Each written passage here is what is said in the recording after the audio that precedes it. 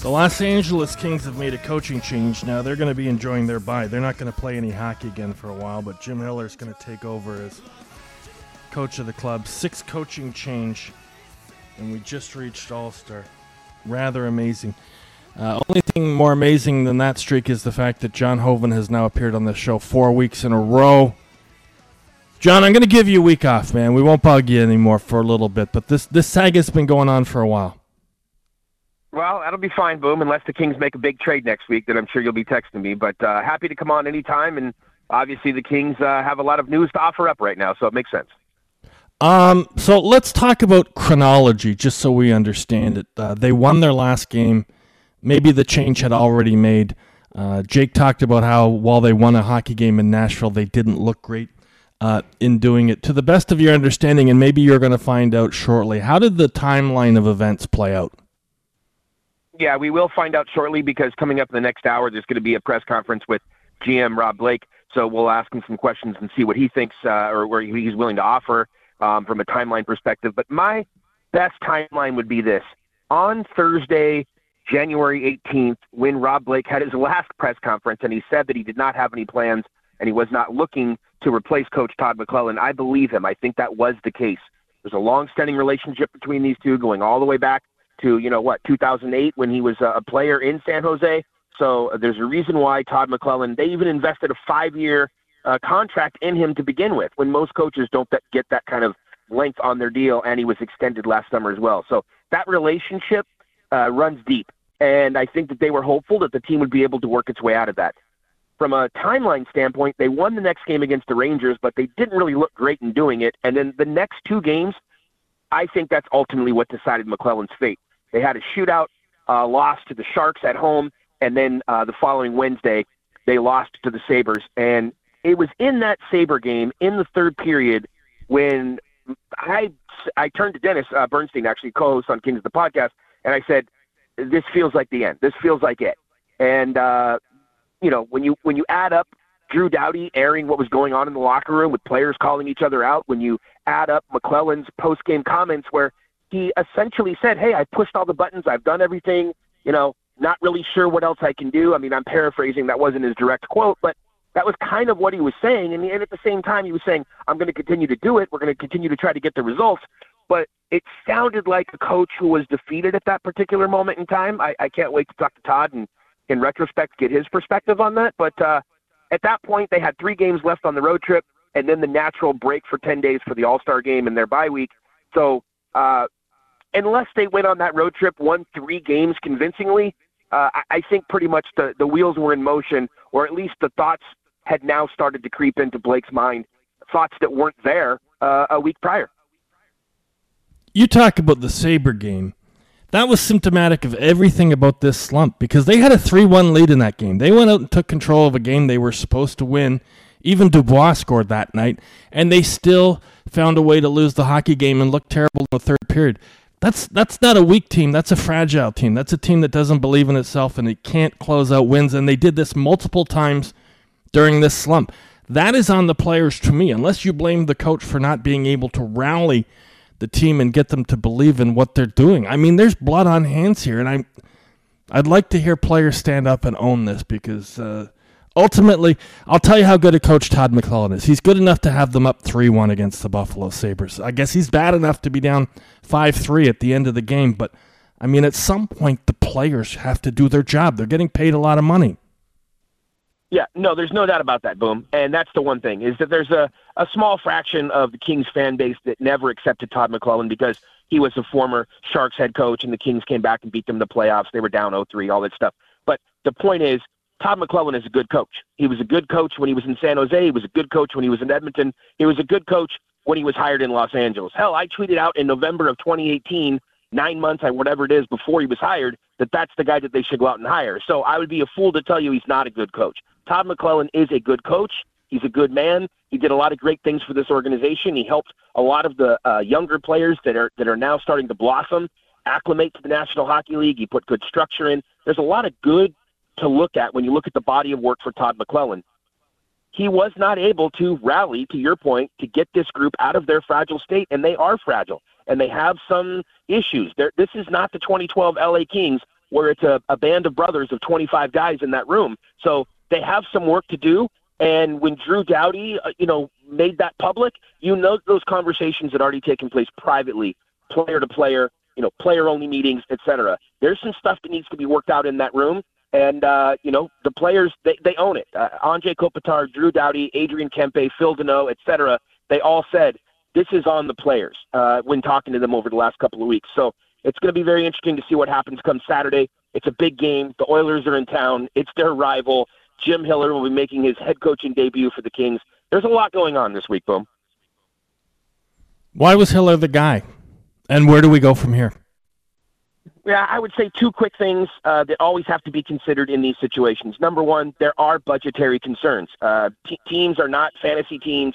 These are actual budgets with a P&L, with revenue and expenses. And you're paying Todd McClellan $5 million for the next 18 months. It's not just you fired him and he's gone. He's getting paid out for the next 18 months. So do you want to bring in another coach? At one point in time, the Kings were paying 4 head coaches way back when, back when John Stevens was the coach and Darryl had been fired and all that stuff. So you don't want to get into that situation again.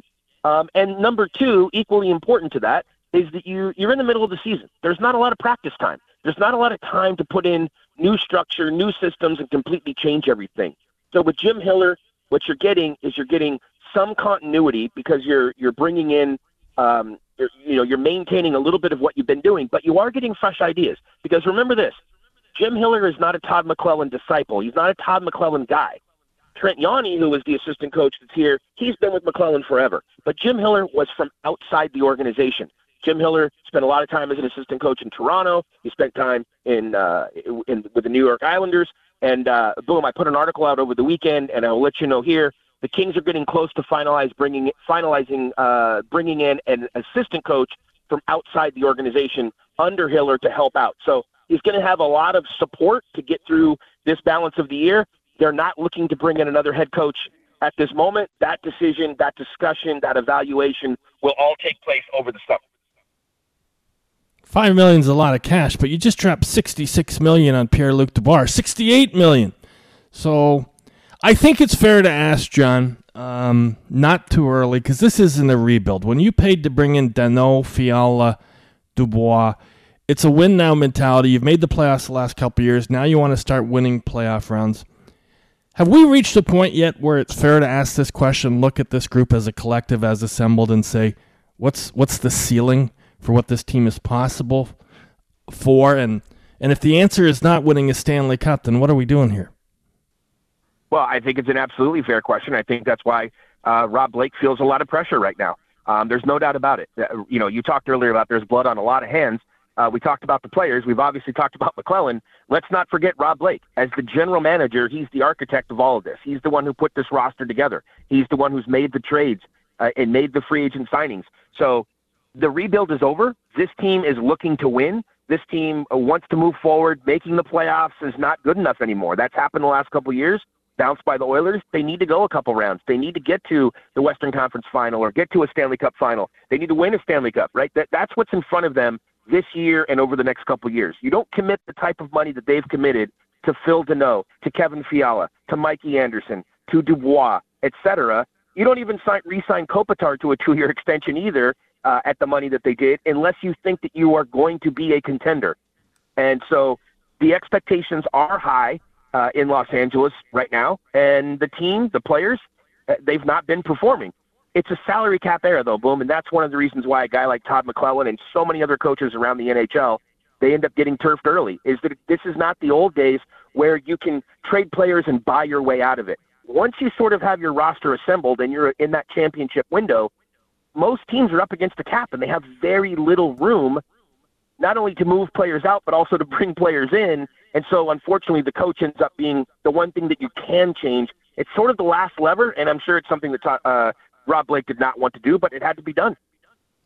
So you're off till the weekend, then you host the Edmonton Oilers, then you go on the road for 4. This question would be nothing more than a hunch play, but what's your level of confidence that they bounce off of this and get back to their winning ways? Well, unfortunately, the Edmonton Oilers have set the bar so high that I think even if they won 10 of 12, it wouldn't be good enough. But I think the team is going to turn things around. I think that they really realize, the players inside the room, they realized that, they were at rock bottom. They had been talking about that. They needed to change. The break could not have come at a better time. So I'm confident that the players rest, recover, reset, come back in, and they'll be excited because a guy like Jim Hiller, while there will be continuity, so there won't be major change, there will be some fresh ideas. There'll be some new things. I'm expecting him to perhaps mix up some of the defensive pairings, mix up some of the line combinations, sort of bring some freshness, bring some fresh ideas. They really respect, the players really respect and like Jim Hiller. When he came in 2 years ago and took what was one of the league's worst power plays and made it one of the league's better power plays, that's pretty phenomenal. Now, this year they haven't performed as well. At home, they've done great with the power play on the road. At home, they've suffered a little bit, and part of that is the lack of right-handed shots, and getting Victor Arvidsson back in a couple weeks will help with that. But they like Jim Hiller, and I think there's going to be a bounce back regardless of what happens in the Edmonton game. Like you said, keep an eye on the road trip. Take a look at the next 5 to 10 games, and I think you'll see a much better LA Kings team than what you've seen here over the last couple of weeks.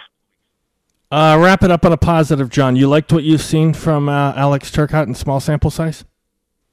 Oh, absolutely. The real bummer with Alex Turcotte has been that when he's been in the lineup and been healthy at the AHL level, he's been an impact player. He's made a difference. He drives the line, and he creates offense, just like you saw him do with the World Juniors when he was on that line with Zegras and with Arthur Kaliyev. To me, one of the most interesting things, actually, back to Hiller, it ties into Turcotte, actually. I'm very curious to see what happens with Arthur Kaliyev, because 2 weeks ago, I would have told you there's probably an 80% chance or better that Arthur Kaliyev was going to be traded for a variety of reasons, including cap reasons and trying to get a goaltender perhaps. But now, with Turcotte coming into the lineup, he's probably going to be recalled here in the next couple of days.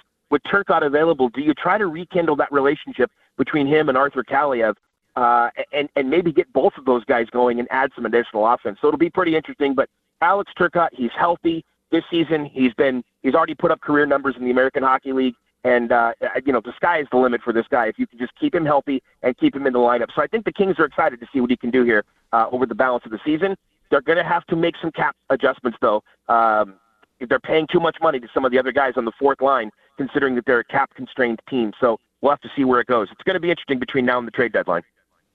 It's always fun. John, thanks for the time. We won't talk for a while. You deserve the rest. Enjoy your week off. Thanks, Boom. I'll look for your text tonight.